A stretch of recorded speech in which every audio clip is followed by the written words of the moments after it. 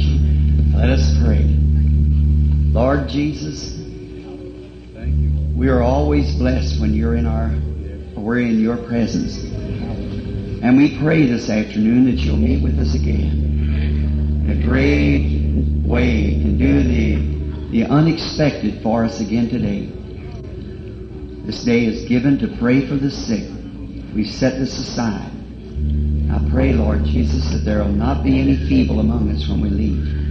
I thank you for letting me have favor with these people. May the things that I've said, Lord, may they ring true to the people, for it's thy word.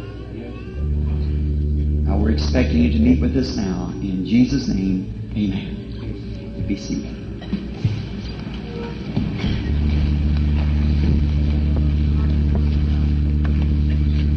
I want to thank Brother Winters and for this fine group of ministers that's cooperated, sponsored in this meeting, for all the ministers who cooperated, for every person that's come, and for your great support and the spiritual side. It's been easy to speak. It's been hard to get off the platform for me.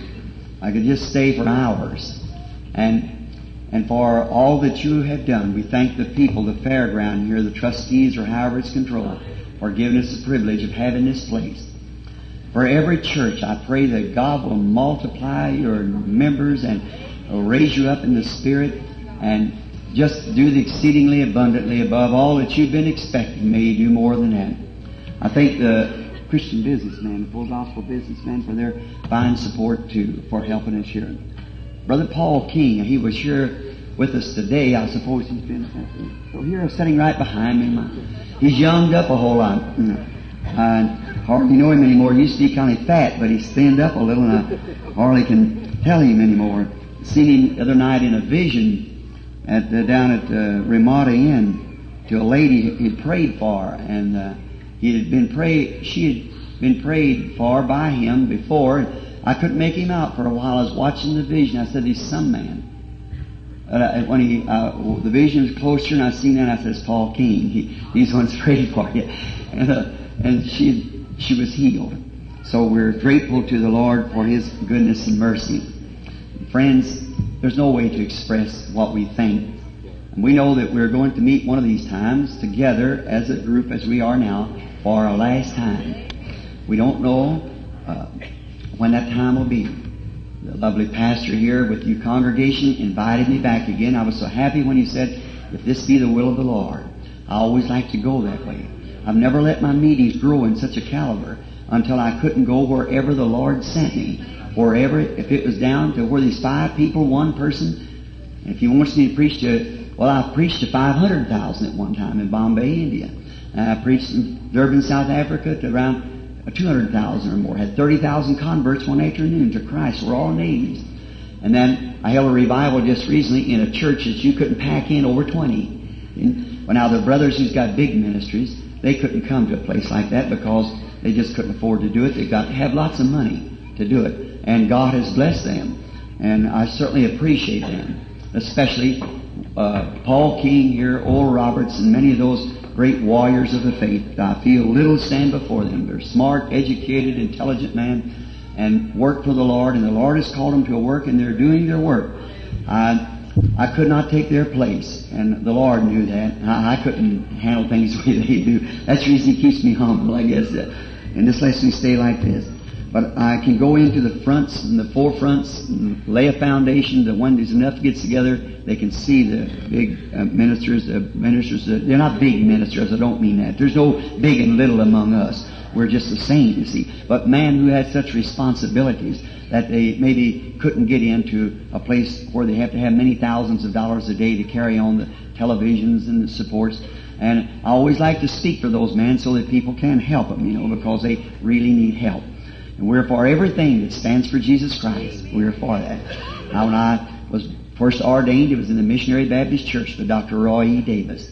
And then I wasn't thrown out. I just come out because I could walk between the churches and what ministry He's given me, not put it up on any certain denominations, but put our arms around each other and say, "We're brethren. Let's walk on." So I'm thankful for your invitation. They're just telling me out there they took a love offering. Well, I didn't deserve that and didn't ask for it. But being that you did it, I'll do my very best if the expenses are paid. If the expenses isn't paid, put it in to that.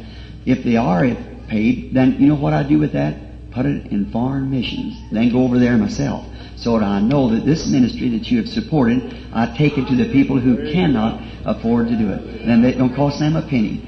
People who doesn't even know which is right and left hand, laying out there eating what they can find to eat, and some of them starving on the streets and things. I try to take it to them and bring the message the best that I can, the same way that you see it done here, and God honors it, and your money is designated. Frankly, I don't even see it. Don't count it. It's put right into a fund, and that fund can only be spent for overseas missions. That's all. I don't live by it. The church gives me my living, $100 a week. That's all I get. $100 a week, and then these funds goes to help spread the gospel. And they're in a separate funds controlled by the Tabernacle Trustee Board. And so it cannot be spent upon myself or any individual or any other thing but overseas mission. And then when we get enough built up there so we don't have to ask them for it or beg them for money when we get there, don't even take an offering or nothing, go in there and spend your money. So I feel that you are a partner with me helping getting these things out. And when the Lord gets so much up like that, then I feel the urge to go somewhere and I take off. Pray for me, will you? That's what I want you to do, is pray for me. Bless you. If I never see you again this side of the river, the morning, when it'll be awful dark down there, just hold your token. Just remember. Go down to the boat. He'll let you on. Your fare is already paid. Be sure you got the token now. That's all he'll recognize. Now, let us stand just a minute again in honor of the Word. Now, we're about 35 minutes late. I won't speak for just a few moments because we're going to have a prayer line calling up all peoples who has their prayer cards to pray for them. That's our promise. But now we're standing in respects of the Word while I read a portion of Scripture here and ask God for a context for my text. We're turning to Hebrews, the 11th chapter, if you'd like to follow as we read. Now faith is the substance of things hoped for, and the evidence of things not seen. For by it the elders obtained a good report. Through faith we understand that the worlds were framed by the Word of God, so that things which are seen were not made of things which do appear. Let's pray. Lord, bless your Word. Sanctify the instrument that it shall be used for. And may the instrumentality be to go together with the Word to bring forth life and make this Word live again before us. We ask it in Jesus' name. Amen. You be seated.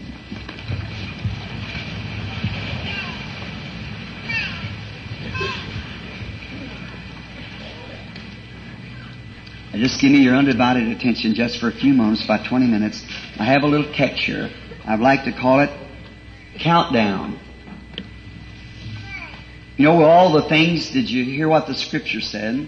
The things that we see were made of things that was not, because it was the Word of God who spoke things into existence. The world that we are sitting upon today, the chairs that we're sitting in, the floor that's beneath us, the dirt, the trees, everything is nothing but the interpretation of the Word of God. When God interprets it, when it happens, that reveals it. Let there be, and there was. Let there be, and there was. And to see nature, how it is formed. Now, nature has been my Bible. As everyone knows who I've been in my audience when I spoke, I'm really almost on the illiterate side and just barely read. I had a 7th grade education. I had a lot of experience.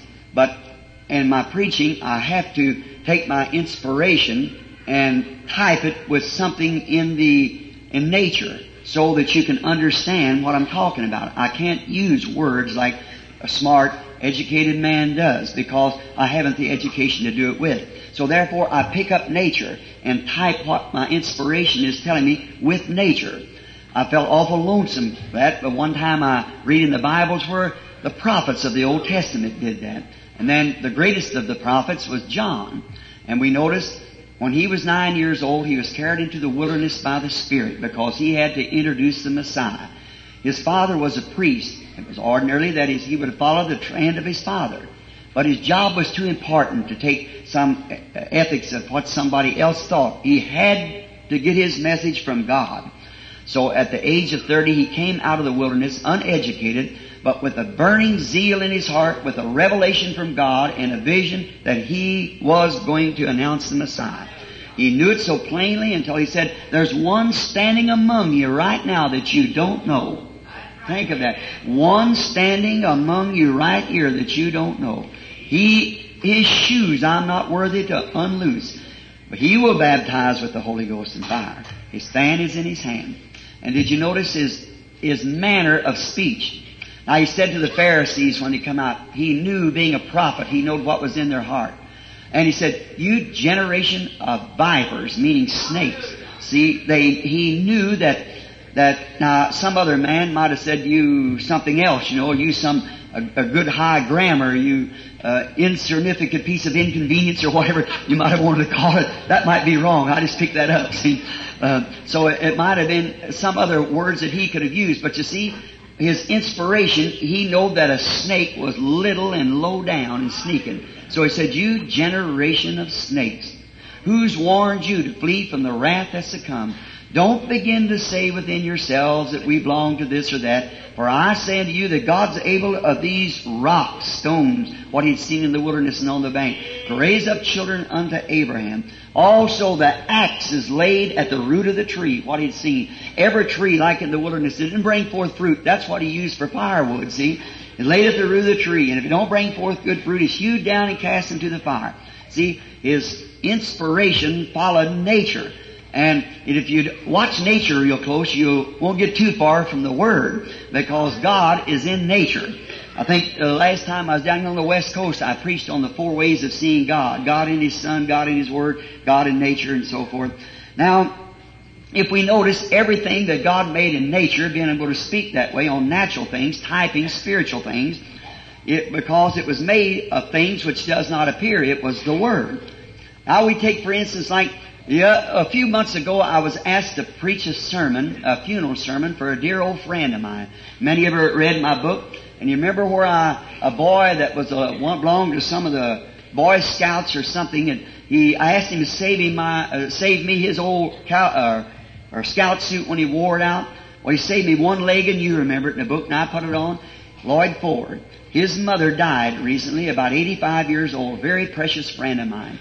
And Lloyd, being single yet and stayed with his mother, he came to me and he said, "Brother Bill," that's how he knew me. I called him Lloyd, he called me Bill.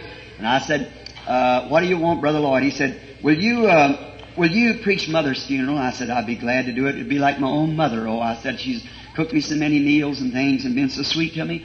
He said, "I want you to say those last words over, Brother Branham." I said, What would you want me to say, Lloyd?" He said, "One thing I want you to do. Just assure my people and assure us of her resurrection." So I took the text from something over in Job, of how that Job was watching nature. And I said, in my death of my own mother that just died about 2 years ago, my young sister had just been saved a little while, and she called me up when she knew Mother was going, and she said, "Bill, what can I do?" Said, "I just can't stand it no longer. Standing there looking upon my mother." I said, "It's the sweetest sight I ever seen." She said, "How can you say that in your mother?" Why, I said, "She's ready to go and wanting to go. She's old and she's ready to pass from this life." I said to her, "Mother, does Jesus still mean to you what He did the day you got the Holy Ghost?" She'd say yes. When she couldn't do it no more, I said, "Smile." When she got so low she couldn't smile or speak, I said, "Mother, you're dying." She's in my arm. I said, "Mother, if Jesus Christ still means the same to you, and it is just sweeter, even sweeter than He was when you received the Holy Ghost, I'm your preacher's son. I've got to meet the public. Does Jesus mean something to you while you're dying? If it is, if you can't speak," she couldn't speak. I said, "Can't you speak, Mother?" She couldn't move. I said, "Bat your eyes real fast." And she started batting her eyes real fast, and the water running down her cheeks when she couldn't even speak no more. But her senses in her sensed the presence of Jesus Christ. In a few minutes, a wind come sweeping through the room, and Mother went out with it to meet God. Now, this woman, when she died, I said, "Is there hopes in the resurrection?" I said, everything, I've been privileged of speaking practically to every nation under the heavens. I've seen all kinds of gods and all kinds of religions, but there's none of it true but Christianity. It's the only one. Even nature itself, it speaks for Christianity. God the Creator. Look, there is life, death, burial, resurrection. Resurrection. You can't go outside without seeing it. Watch the leaves come on in the spring. Watch them get to their youth and their middle age, and then their old age, and the veins and the leaves packing the life. A few minutes, you find out it isn't long before any frost falls or anything, them leaves drop off, and what happens? The life that's in that tree, that sap, goes down into the roots. If it didn't, the winter cold would kill the tree, kill the life. It can't stay up, it's got to go down and bury itself. But in the spring of the year, here it comes back with a new leaf again. It's testifying there is a life, a death, a burial, a resurrection. Everything typing. We just can't get from it. Watch the sun when it rises of a morning. The sun that lights the skies. It's a little baby rocked in its mother's arms. When it's weak, not very much light, not very strong. Then about 8 o'clock it starts off to school. At 11:30 she's graduated. And it's out of high school and out of college. Then she's in her strength from about 12 till about 2. Then she begins to get weak. Weaker, weaker, weaker. And finally she gets real weak like an old man or a woman. Goes down. Is that the end of it? She comes back the next morning. You'll testify there is a resurrection and a life beyond death. Everything testifies. All nature testifies. The Word testifies to it. The very Spirit itself that's in our heart testifies to it. Something within us calling out that there is a resurrection of the dead. So you see, to say if everything serves God's purpose, it's got a resurrection, but it can only rise if it serves God's purpose. If a flower lives and is not germatized, it will not rise again. If you plant corn and it is not germatized, it will not rise again. Anything that doesn't serve God's purpose has no resurrection. But you can't keep anything in the ground that serves God's purpose. It comes forth again to testify of the resurrection. We know that all these things are right. They are testimonies to us to encourage us. Each day, everywhere you look, you see God. There is a natural body of people. There is a spiritual body of people. There is a natural bride. I've had the privilege of marrying fine young couples. I never think of it unless I kind of turn them around a little superstitions, and I face my back to the east and them looking to the east. And as I look at them, I think of their hearts beating as one, Christ and His bride. There is a natural bride. And beneath there is a natural bride, it's only a testimony there is a spiritual bride. There is a spiritual bride because there is a natural bride. All these natural happenings now, they forerun spiritual happenings. Each happening accompanies the other happening, only it improves it. You say, what's like that? Well, something like a spiritual life, when it comes into the natural life, it improves the natural life. It makes you in a better condition than you was in the natural life. When the leaf is getting old and dies, when it comes back with the life again in the resurrection to testify in another year, it comes back in a better condition than it did when it went down.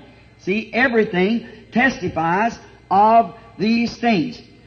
Now let's take, for instance, the achievement that man has been able to do on earth, and all of these natural achievements now. I want your undivided attention now. All the natural achievements that's happened in the earth has been forerunners of spiritual achievements that God has done by His church. All the natural things are type of the spiritual things. Now you say, how is that? Let's take for one transportation. First, the transportation was by horse. The next, it was by automobile. Then science built us an airplane. But you see, it is, first was 1 horsepower. The car was maybe 20 horsepower. The airplane goes up to hundreds of horsepower. See what it is? It's just as we come on with the horse, then an automobile was made, then the next thing was an airplane. We just keep achieving on higher and higher, going greater and greater.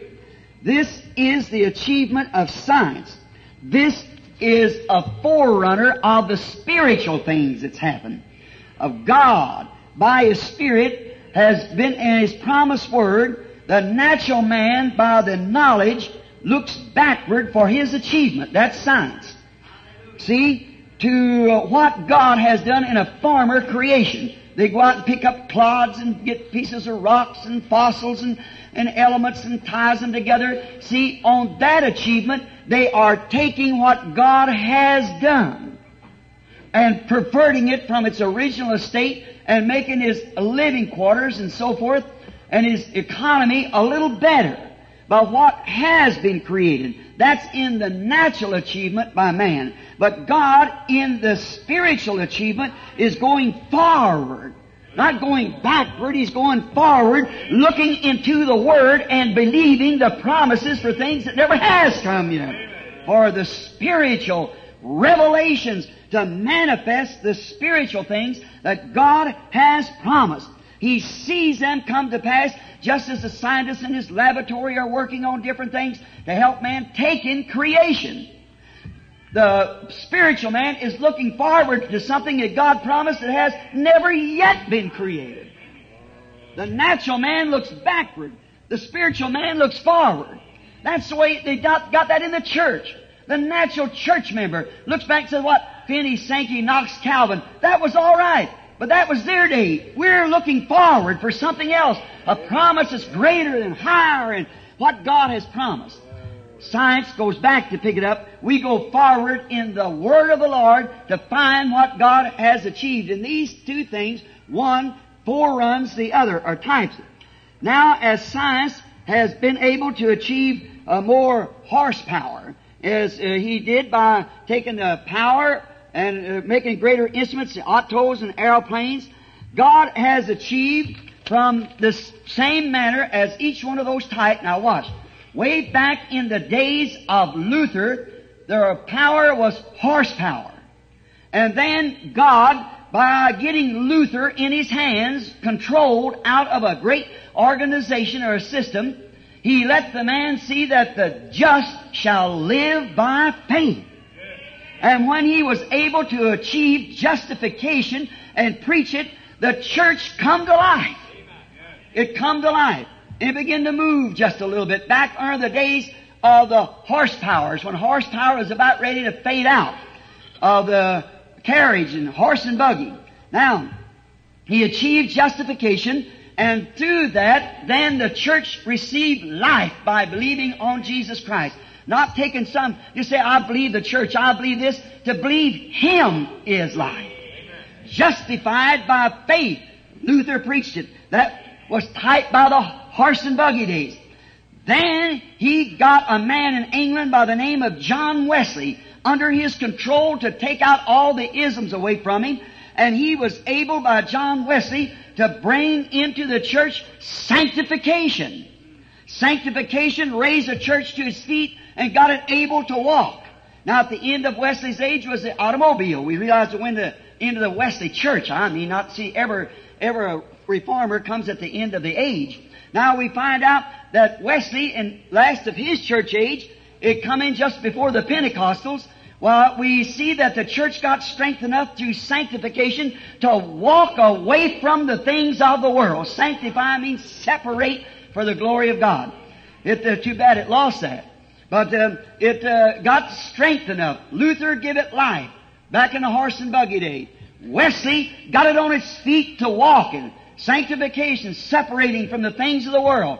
Through that come the little branches off like the Pilgrim Holiness and Nazarenes and whatever more come from that through sanctification. But remember, they couldn't stay still. The pillar of fire moved out and they come to Azusa Street here in California.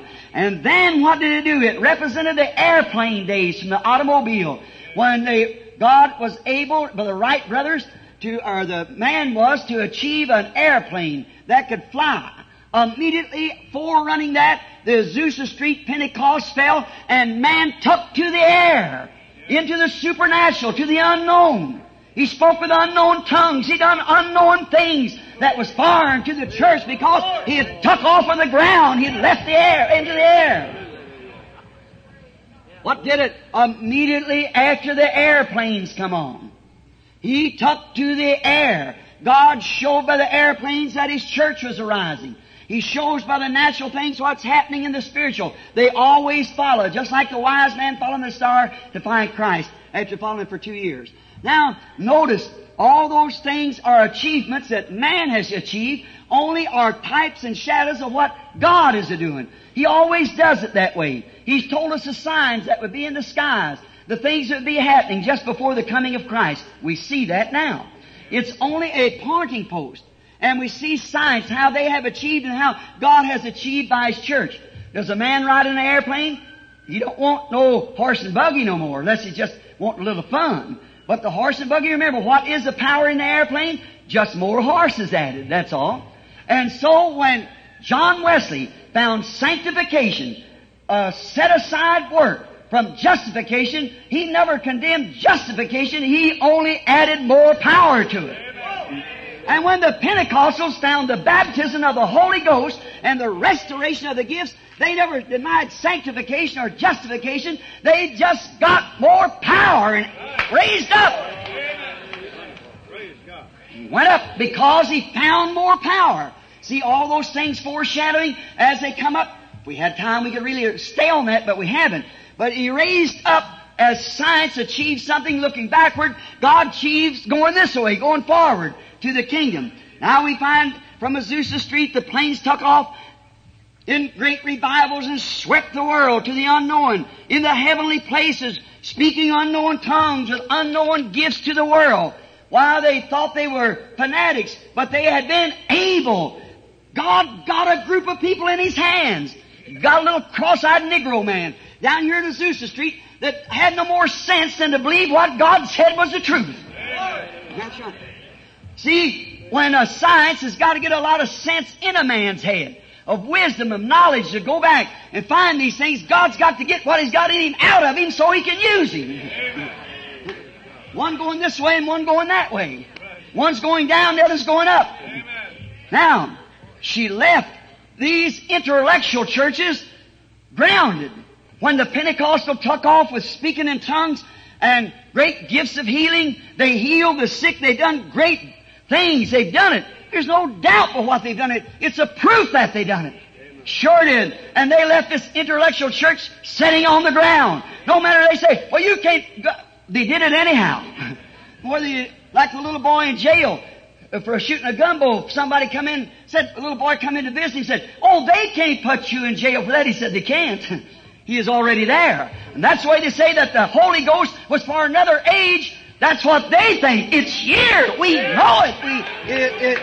We've been flying in the air for the last 40, 50 years with it. Seeing things that the intellectual people knows nothing about. Only thing they can do is sit down and say, just make fun of it. Like a little calf one time come out of a stall. They said and it was just fat and round. He's kicking up his heels and he had a very fine, a farmer fed him good and he's all round and full of vitamins. And there's another old lazy farmer over there that had a little calf also born in the barn that winter when the little fellow hadn't eaten nothing but weeds. And when he come out, he was so poor he couldn't hardly move. And every time the wind would blow and shove him sideways. He seen this little old fat calf just kicking up his heels and having a great time. You know, he looked through the crack of the fence and said, such fanaticism. He was all full of vitamin. No wonder he could kick up his heels. And when a man is filled with the Holy Ghost, there's something in him that's full of God's spiritual vitamin. Makes him praise God, shout, and act different because why? He's no longer earthbound, he's in the heavens, sailing around in heavenly places in Christ Jesus. He left them earthbound with their bicycles and automobiles. They went to the air. Yes, sir, practically taking them out of date. They healed the sick. They spoke in unknown languages and done many things. But now, friends, may I say this? It has come to the age of astronaut. We've moved out of the airplane age. We got more power now. The astronaut age has come in. What is it? We've come into a spiritual age of astronaut. See? Going above, it's the same spirit, only more power. Only lifted higher can go higher. See more, believe more, be more like Christ. Not the automobile, not the horse and buggy, not even the airplane, but the astronaut. He sweeps on and above each one. It's called the eagle age in the Bible. God calls His prophets eagle age. We realize over in the Bible we find in Malachi 4 that we're promised that in the last days. Now, He likes His prophets to eagles. He calls Himself eagle. He's the great Jehovah eagle. He's able to achieve to Himself a bride. He's going to, in the last days, be able to get a bride that with a ministry that's so exactly like a man and his wife becomes one. And when Jehovah gets His people like Him, then He lives in His people. They are one. It fulfills the Scripture. Exactly what He said in St. John 14:12. He that believeth on Me, the works that I do, shall he also. It also fulfill what Jesus said would take place. As it was in the days of Sodom, so shall it be in the coming of the Son of Man. Now is the astronaut age. And the astronaut sees things that the horse rider, automobile, or airplanes either sees. He goes higher. The airplane's still down here bouncing around in the clouds and having blowouts and hit downs and everything else. But he goes beyond the clouds of creeds and denominations. Moves on up into the heavens. Plumb away from everything. The astronaut age. We are living in the astronaut age. Just as sure as God has testified to the natural happenings there, so is He testifying now. That if we've achieved an astronaut, God has achieved what He promised to achieve in the last days according to Malachi 4. Only thing He has to do is get somebody in His hands that can cut loose from the airplanes and automobiles and what more. Not look back to what it was, but more power to lift him higher. Lift him into the presence of God. Lift him up there where all things are possible. Now we see it's happening. There's no doubt to it. So does a spiritual astronaut. As the natural astronaut goes on above the planes always wrecking up and fussing in the clouds and everything like that. There can be nothing greater, no more achievement than the astronaut. Only thing he has to do is keep up more power. He'll go anywhere he wants to. See, because he's done gone into space. Airplanes are still down wrecking, fussing, grounded, and everything like that. But the astronaut don't have to be grounded. He goes on above the clouds. He goes on above the creed, on above the denomination, on above those say it is and so it is and so. He's got a guide, the Holy Spirit, the Word tells him so, and he moves on. How does the science make an astronaut? He takes what power they got and just keep breaking something into it to make it go farther, go without air and so forth. He keeps, I don't know the chemicals of it, I'm not a mechanic, but whatever it is, he keeps making it go higher and higher. He keeps improving at all times, and now he can go beyond any reason. So does God's astronaut. Goes beyond all church creed, all boundaries, all these things, says the days of miracles is past. There is no such a thing. How did the astronaut find this? He figured it out on paper. It come off of paper, what he'd figured out. The same thing that any man can sit down and read the Word of God and see what's promised. Amen. Search the Scriptures, in them you think you have eternal life, said Jesus, and they testify of me. That earthbound bunch they had back there in them days didn't know what He was. Ministries, what does it? The astronaut sees things that the planes and everything's out of date. So does the spiritual astronaut. Goes beyond the clouds and beyond creeds and beyond doubt, out into outer space. Outer space of all unbelief. Outer space where you don't hear the chatter saying, well, you can't do it, nobody will cooperate with you, you can't do this, you can't do that. He doesn't notice it. He's an astronaut. He goes on beyond those clouds. It's too stormy, we can't make it. It don't make any difference to an astronaut. He goes beyond the storm. See? That's the way it is to a real astronaut faith today. They say, well, the doctor said so-and-so, that might be all right, but an astronaut don't believe that. When it's wrote here and he's got it in his heart, something tells him, he just propels right on out. That's all, goes right on out into the space because we're living in an astronaut age. Yes, sir, out in space where all things are possible to them that believe. He has a guide, which is His Word, that tells him how to go. The Word of God. Natural astronaut has something to control him. When the astronaut is in the air, he has something backwards here. Back down here on the earth that controls him is called radar. That radar moves him around, tells where he's at, tells what he's doing, and that radar controls him from a radar tower here on earth. That's the natural astronaut. So the spiritual astronaut has a control power, has a control tower too. It's not down here like man is, it's up there. And it's the Holy Ghost that's in him, that's controlling him. A tower of the baptism of the Holy Ghost. It's under control. Keeps him in control by the Word. Not in a bunch of fanaticism, some hooped up nonsense, but thus saith the Lord. And it happens. It's always under control. He's got a control tower. That's the Holy Ghost. And the Word is his program. And he lays right into that program. And the power of the Holy Ghost endows him to move out, and it brings the achievement that God wants to be achieved for His people, that it might fulfill what He promised.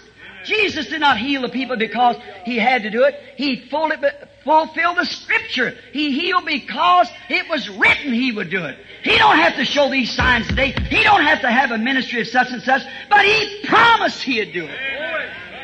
He does it to fulfill His promise. Brother, sister, man, women, can't you see that? Can't you see the type of the spiritual and the natural?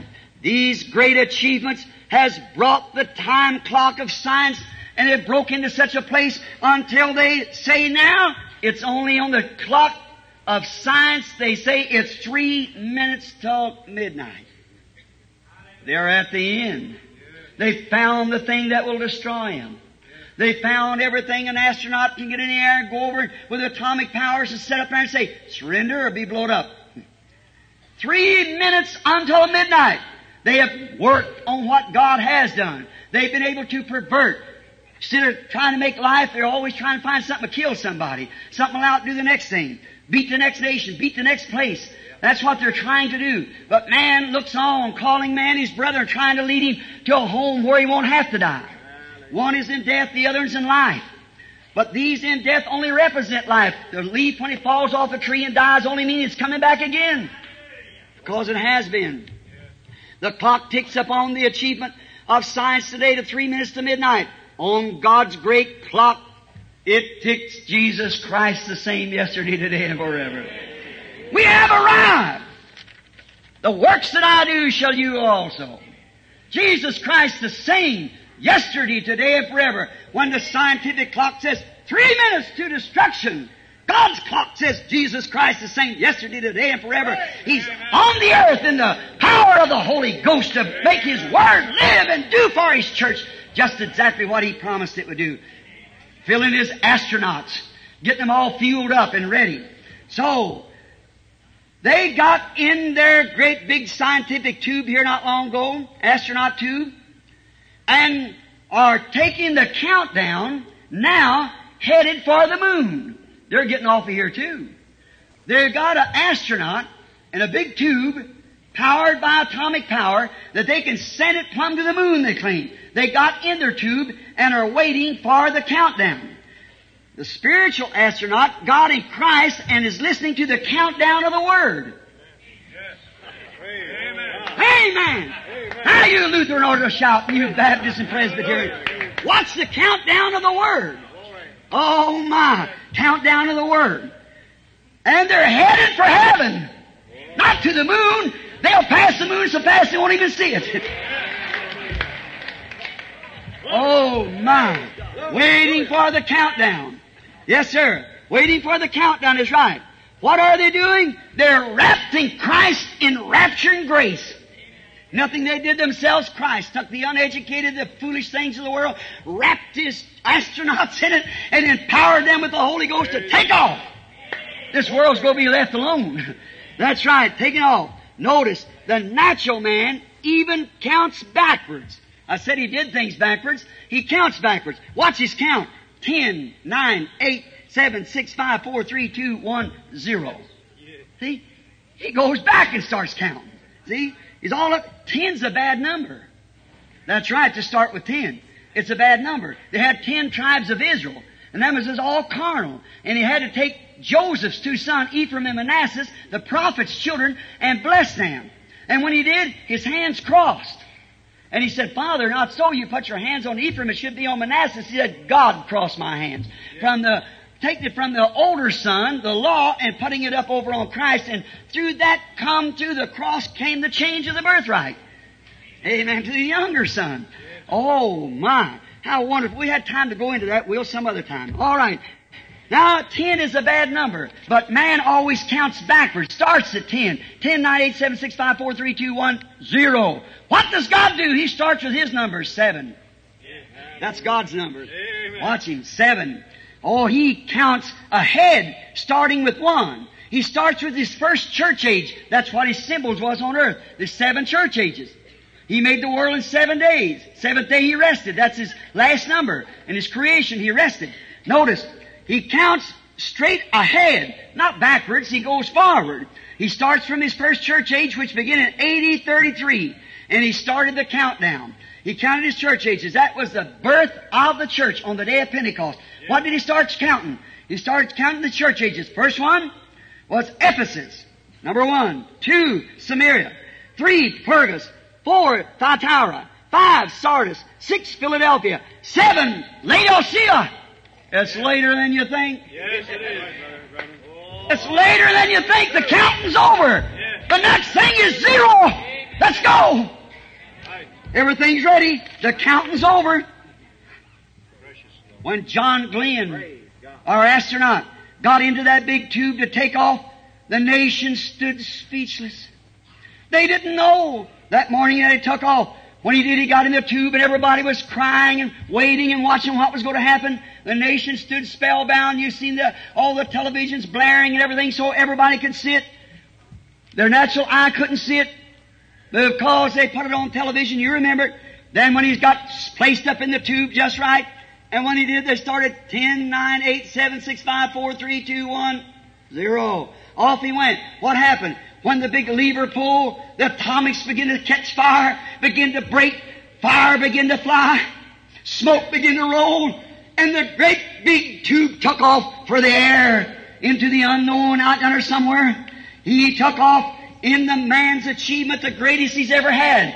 But let me tell you, that's just a very small thing. One of these mornings, God's achievement of His astronauts has climbed into Jesus Christ, been born in there by the Holy Ghost, filled with His power. One of these mornings the whole universe will be screaming and wailing and gnashing of teeth when they see they missed it. When the great eagle, powered by the Holy Ghost and fire, begins to spread her wings, the astronauts will take off into the sky to go to meet the bridegroom. When the bride takes off in the astronaut power of God Almighty, who sent Jesus Christ to the earth in the form of the Holy Ghost, has brought the church through these achievements until now she's getting resurrected power in her. The power beyond the things of the world.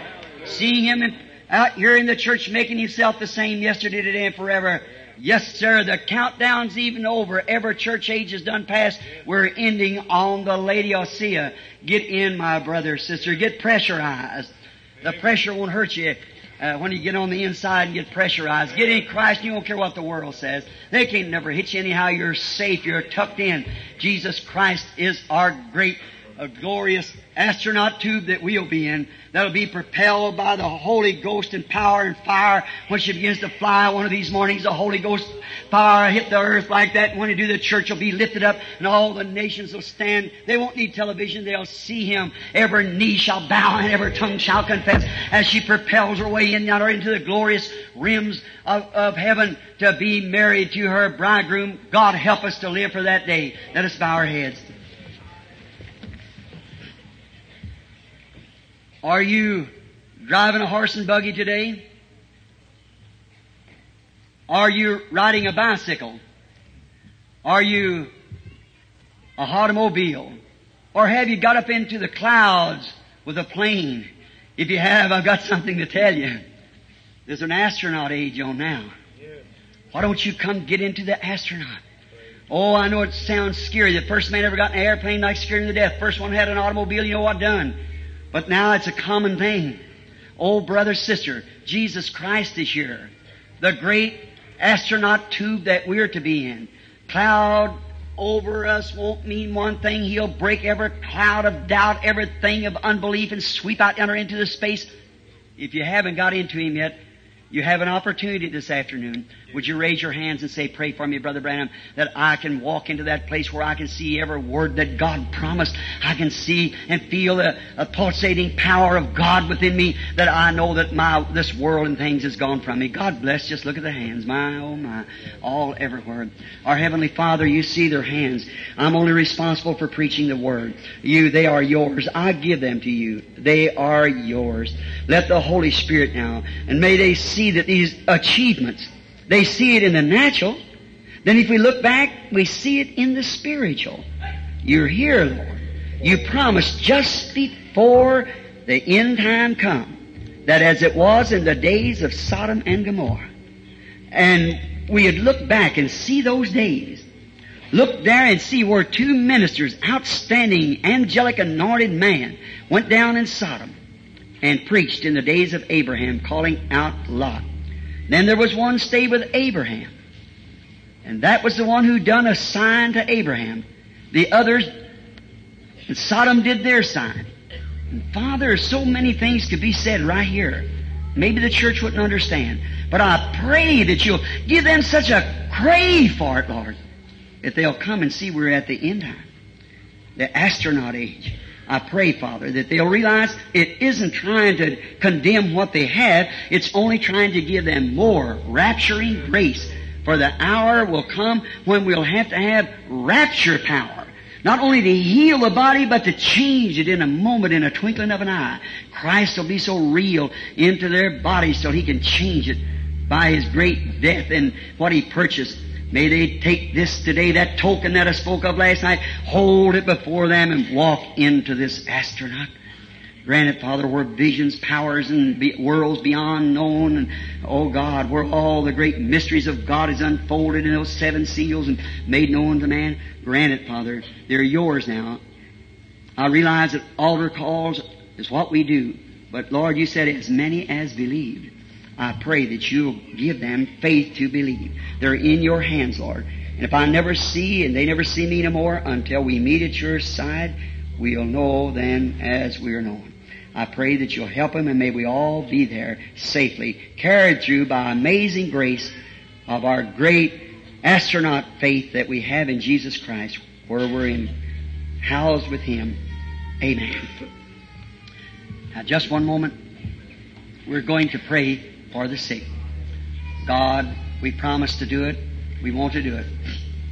And now, I want to say this, that through the week, now we're just about 15, 20 minutes now. I cut a little bit off, so got about 15, 20 minutes yet till we can do this. Now the first thing is, these things that we're talking about, are they so? Or are they not? We know the Bible promises, but is He here?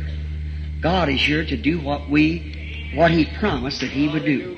God is here. See, we've gone beyond speaking with tongues. That's all right. See, we've gone beyond these little things that, see, we're into a place now where we got to have astronaut faith. That's astronaut power. To realize that we're in Christ already. Just more of Christ. See, to lift us up into heavenly places. The old method of praying, laying hands on the sick, that's good. That was Luther's days, friend. Back in the automobile or so forth. We're beyond that now. Remember Jesus come to the Jews the old days? Jairus said, come and lay your hands upon my daughter and she'll live. But the Roman said, I'm not worthy that you come. Just speak the word. See, he recognized the power of Christ. That He was over all things. Now, if Christ is over all things, He's got to keep His word. He's King. He's God. He must keep His word. The works that I do shall you also. Now, as far as healing somebody, nobody can do it because it's already done. Amen. It's already done. It's just the recognition of it. See? The recognition that He is in our presence. Do you believe that? Now pray for a few minutes. Say, God, be merciful. Heavenly Father, that the people might know, there might be strangers here, that they might know that this that I speak of is true. I'm just, in my poor humble way, Lord, I try to present the gospel the best that I know how.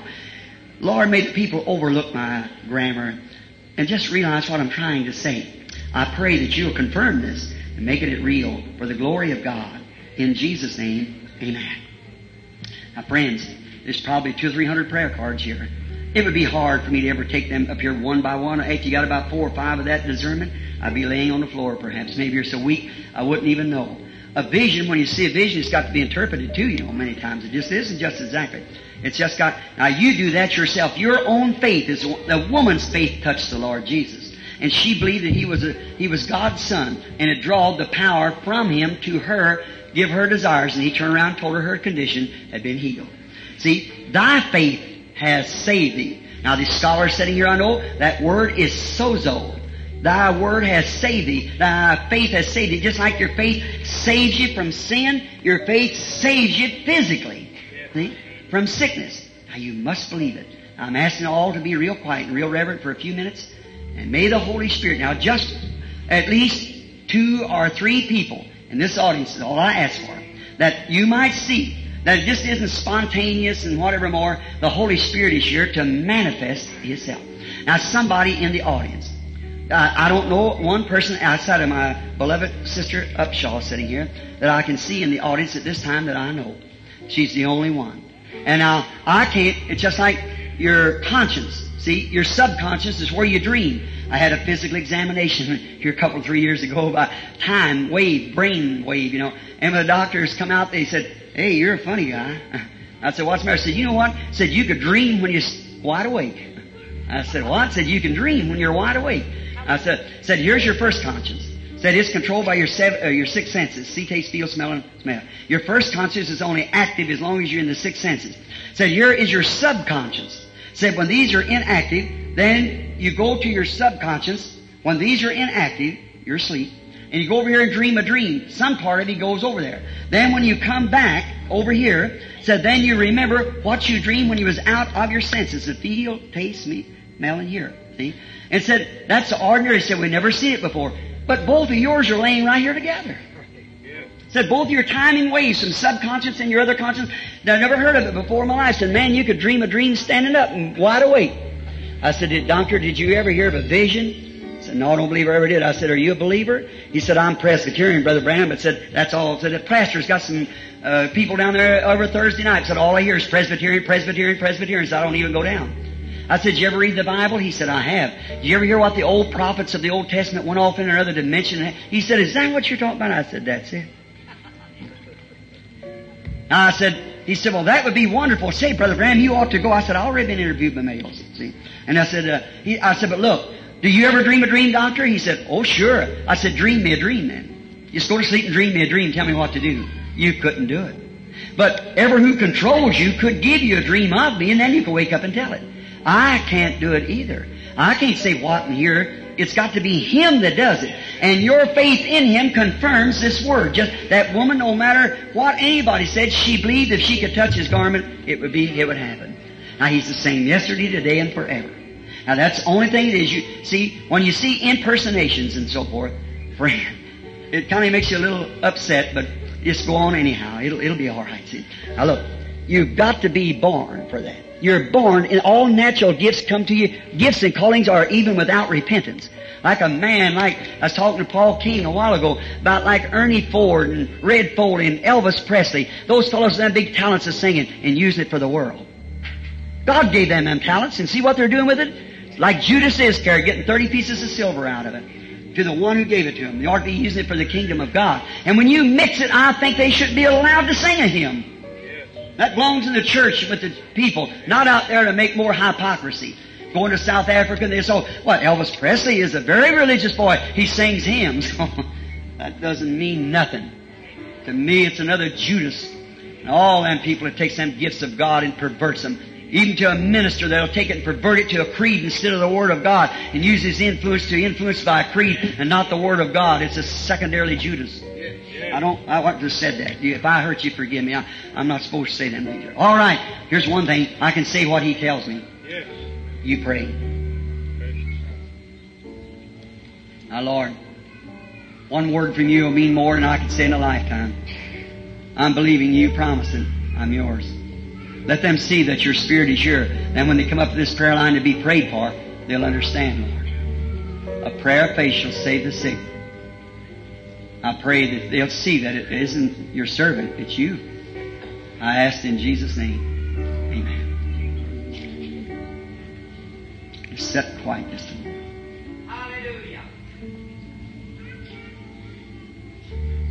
I can't make this. You say, Brother Branham, well, I can't tell you. I only can as He shows me. Jesus said, I do nothing till the Father shows me first. What I see the Father doing, that doeth the Son likewise. Here, if you got your heads up, look at here. See, sitting right here at the end of the row, that little lady? She's suffering with a female trouble, a lady's trouble. That's right, young lady. That's right. Drainage and everything. Is that right? Raise up your hand. Your total strength. The little lady, there's a light right over sister, right at the end of the row. There's a little lady, a young woman with hair. I see her at the bath. If you believe right now, now you know something happened right then. Just all at once something just went through you, wasn't it? That was your healing. See, that's just when it relieved and took away. Your faith saved you. Isn't that the same thing our Lord did? She had a blood issue, that woman. She touched His garment and turned around.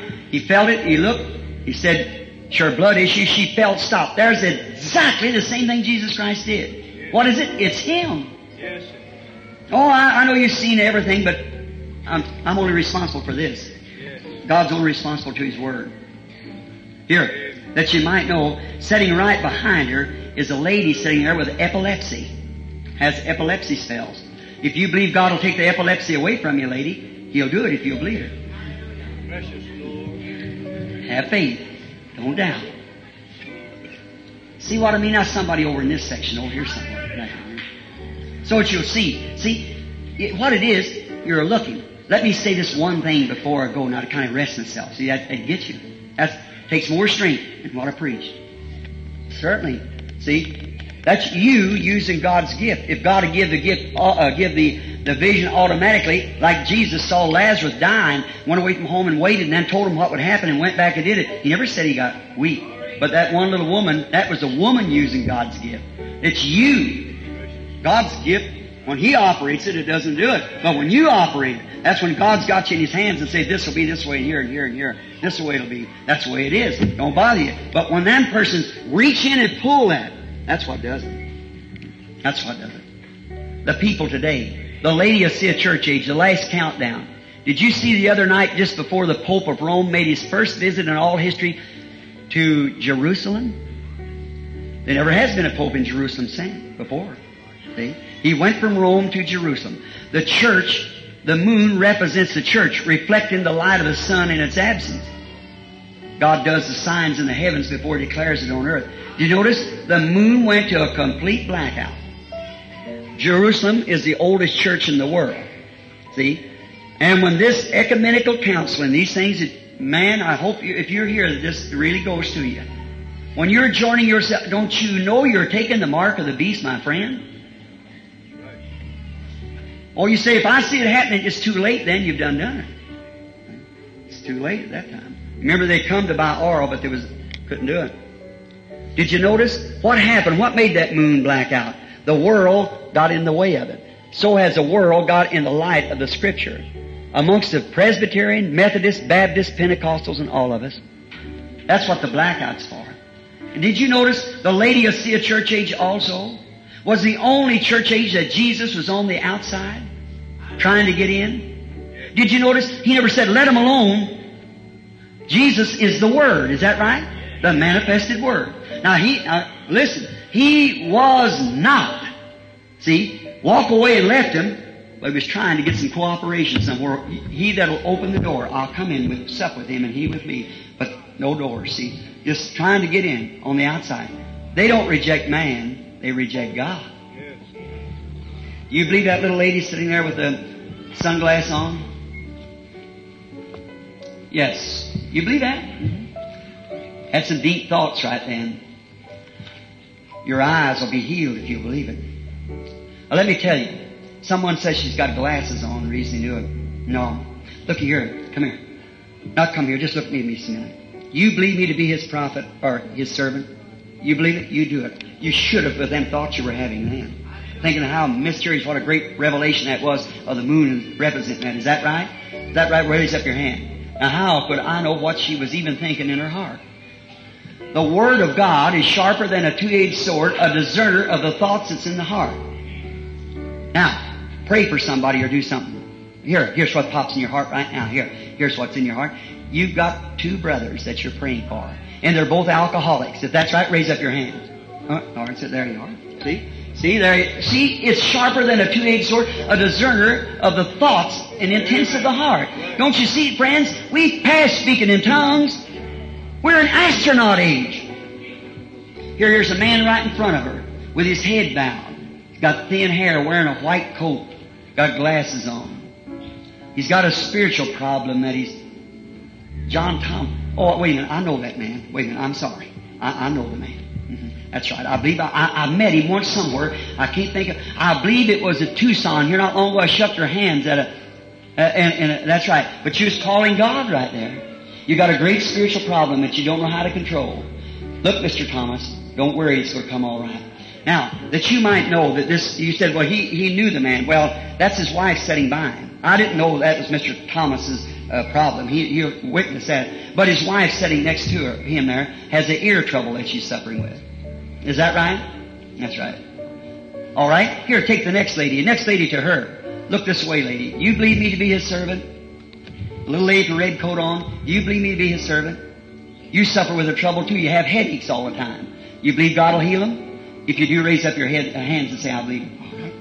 That's all right. All right. If you believe. Here, the little lady with the blue coat on sitting next to her. Do you believe, sister? You believe God can heal heart trouble, make you well? You do? All right, you can have it. Lady sitting next to her, the elderly lady, gray-headed. Do you believe God can heal too? High blood pressure, and make you well? All right, you can have your healing. The lady sitting next to her, you have trouble with your ears also. You believe God heals ear trouble?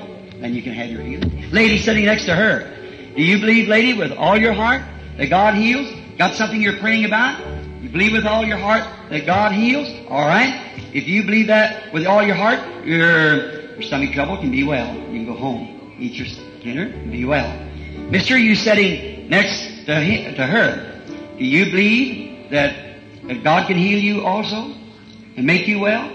Would you accept it? How many rest of you will believe it with all your heart? Sure you will. Stomach trouble, heart trouble, God heals it all. Makes it well. That's right. The man sitting next to there's got back trouble. You believe God heals back trouble, sir? You do? The lady sitting next to you has back trouble also. You believe God heals back trouble, lady? All right, you can have yours. That's right. Oh, only thing you have to do, the lady sitting next to that's got colon trouble. That's right. You believe God will heal your colon trouble, lady? You do? Here, on down the line. Look, there's a brain injury sitting there. You believe God heals brain injury? You do? You can have it. The one sitting next to you has epileptic fits. You believe God heals epilepsy? One sitting next to you has eye trouble. You believe God heals eye trouble, sir? One sitting next to that little boy, he also has epilepsy. Do you believe God heals the epilepsy? His loved one sitting there with him has trouble with her head. Do you believe that God will heal your head trouble, lady? All right, you can have it. Thank you, Lord. Amen. What is it? The Word of God. For this day is sharper than a 2-edged sword. Jesus Christ, an astronaut power. You believe it? What was our first prayer cards? A's. All the people's got prayer card A. Stand up over this way. Now come quickly. Prayer card A. While the anointing is moving the way it is. Prayer card A. I'll tell you what we can do. Let's stand them right down here so I can get down and pray for them down here. I believe it'd be better. Go down this way, friends. Down this way so we can make a line. All prayer card A stand first. They've been holding their cards longer. Everybody's got a prayer card A. Stand up over here. Billy, you go down and sit there in the line. Now prayer card B. Let them follow them. All's got prayer card B. Follow A's. Go around through the other aisle there if you can and make your line come around that way. A, B. If you'll only believe, just astronaut once. Get away from the automobile and airplane. Let's go on into all things are possible. A, B. Now, anybody got prayer card C? Join right in behind them. Prayer card C. Go back at the back here. Go through this way, the middle aisle, and go across and form your line there. Prayer card A, B, C.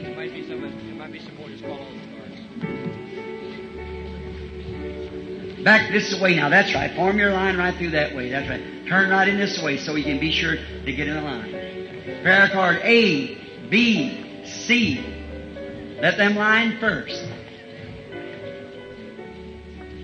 Just hold your card in your hand. I'll have some ushers to take your cards. I don't know how we're ever going to be lined up according to numbers. I guess it'd be all right. What's that? A, B, C. Now D. A, B, C, D. Prayer card D. A, B, C, D. Is there any D's? I guess I done run out. Prayer card A, B, C, D. All right? Anybody's got prayer cards now? Line up.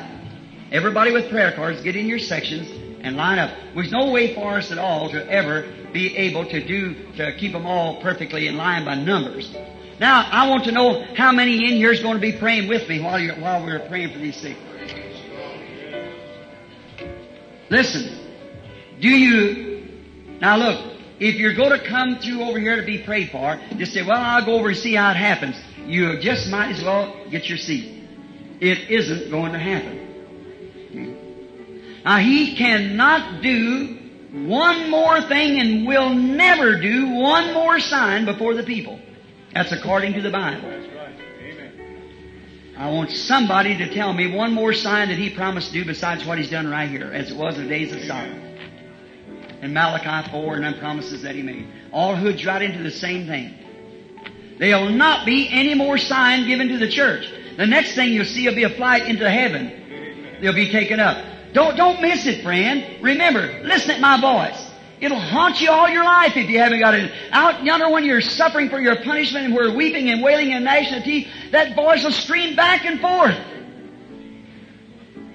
You hear it all the time in that weary, spooky place of hell. Don't fail. Now's your opportunity. Now, there's just some... I wonder if I could get... Would you brothers pray with me? Help me pray for me? Now, as these ministers over here, I wouldn't leave this place. Now look, I've said some pretty rough things about airplane, automobile. Remember, they're horsepower too. All of it's horsepower. The church is just moving up. Holy Ghost power. It's the Holy Ghost that we're justified by. You ministers know that, don't you? The Holy Ghost sanctifies us. The Holy Ghost fills us. The Holy Ghost gives us rapture and faith. See, as we move up. Now, I wouldn't leave this country here, and you all thinking that Brother Branham something. I ain't even worthy to sit with them pastors. I have no schooling. I'm one out of season. And that's the reason God just lets me do this little thing here, just to confirm what your pastor's been teaching you. They're a man of God. Listen, if you're sick, you don't have to wait for Brother Oral Roberts or Brother Paul King or me or anybody. Your godly pastor, His holy sanctified hands upon you. You know you call Him to pray for you. He lays His hands upon you when you're burning with a fever. First thing you know, in a few days you haven't got that fever and you're well. What is it? It's your pastor's faith with yours. That's right. He's not a sideline man. He's God's servant right up in the front line with a two-edged sword in his hand. Certainly. He sure is. I'm going to ask these pastors to come here, stand with me while we pray. Will you do that? All of you? Come right here and I'm going to get right down with you and let's make a double line right here. Now when the people are healed, they can't see. I want your hands, Pastor. You, my brethren. And now if you come saying, well, I'll try, no, don't do it. Don't take somebody else's place. See? You come knowing that you're going to get what you've asked for. Just look here, what a bunch of ministers. Oh my. I met most of these men. I know them by meeting them at breakfasts and so forth. They're godly people. They're God's servants. Now look here. On the day of Pentecost, the Holy Ghost separated itself, and tongues of fire set upon each one. The great pillar of fire separated. And each one received a portion of that Holy Spirit upon them like tongues of fire.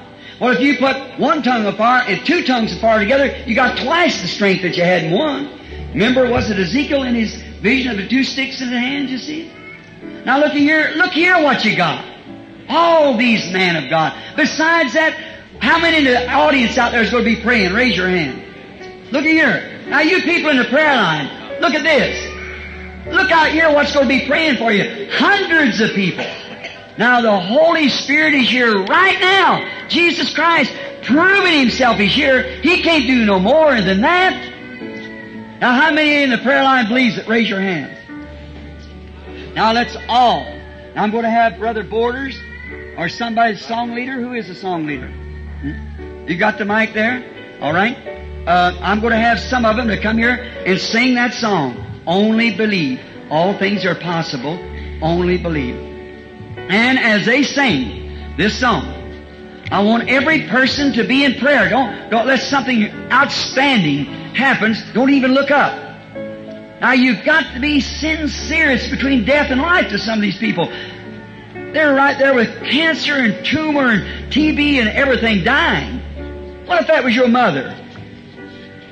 It's somebody's remembered. Now, be real reverent. And when they come by, and we lay hands upon them, coming right down with these men, and as we lay hands upon those people, you pray that they'll be healed. And now, you in the prayer line. Now, I can only tell you. Now, back there, and all that'll be in the prayer line, when you come through, do this now. If you're going to believe me, look, when you come through this line, and when you walk in that line, just remember it like you're walking under the shadows of the cross. Hallelujah. These men are doing exactly what Jesus said for them to do. They shall lay their hands on the sick, they shall recover. I'm coming down, as I said at the beginning, spreading my net with them, that we might do everything we can to help you people. Will you believe? Now let's pray first, because it said, Peter went and prayed in the side of the room where Dorcas was dead. And then went over and laid his hands up on her. After he prayed, he got up and went over and laid hands on her. Elijah walked up and down the floor until the Spirit come on him. Then he went and laid his body on the dead baby. You remember that? Now we're going to pray and then lay hands on you as you pass through the line. And you come through here, and as soon as those hands touch you, raise up and accept your faith and go on off praising God. Be an astronaut now as you come through. Just fly away from all the unbelief. Our Heavenly Father, this comes to the climax and the crucial moment. The greatest thing can happen to the sick people is right now where a mass here of hundreds of people will be passing through a prayer line of ministers that you've called from all walks of life, and they give their life to you in honor of the Word of God and their calling. Here in this box is handkerchiefs going to the sick and afflicted. Lord Jesus, let each of them recover as we send them in the name of Jesus Christ. And as these sick people come through this line, may every one of them, Lord, have faith now. May they make up in their mind and say, I've been playing around. I'm not going to play anymore. If I'm going to believe, I'm going to believe right now. I've seen the living Word of God made manifest. I know in this room Jesus Christ is somewhere. Surely the one that He manifests Himself through will not tell us wrong. For you said, if there be one who's spiritual or prophet, what He says comes to pass, then hear Him. Lord God, may that be in the people's mind that I'm trying to tell them that you are not dead, that you're living right here now. And your anointing is up on your church and your people. Let them be healed as they pass through. I pray this prayer in Jesus Christ's name. Amen. Now, let's keep in prayer while Brother Borders or whoever who's going to lead the singing, keep your heads bowed, and I'm coming down now to stand at the line here and pray with these people. Only believe. Only believe. Everyone sing. Lord, I believe all things are possible. Oh Lord, I believe. Oh Lord, I believe. Let's raise your hands as we sing it. Oh Lord, I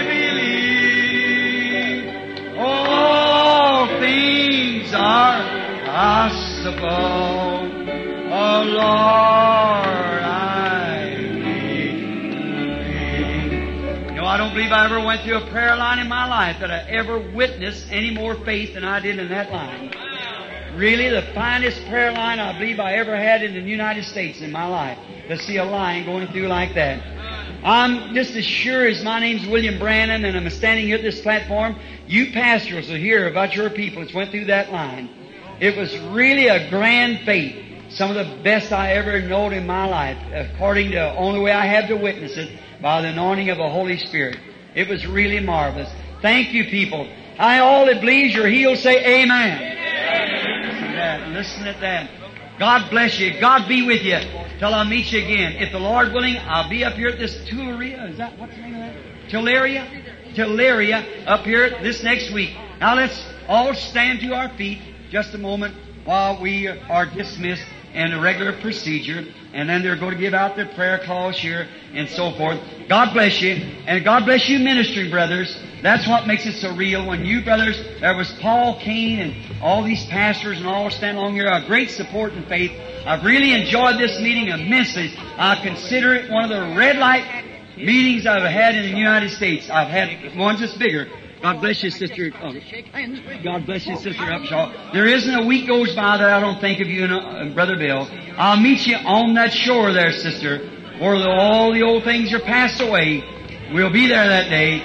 Amen. Now let us bow our heads while we ask the pastor here, one to come and dismiss us in prayer officially. Let us bow our heads. Brother, the Lord bless you.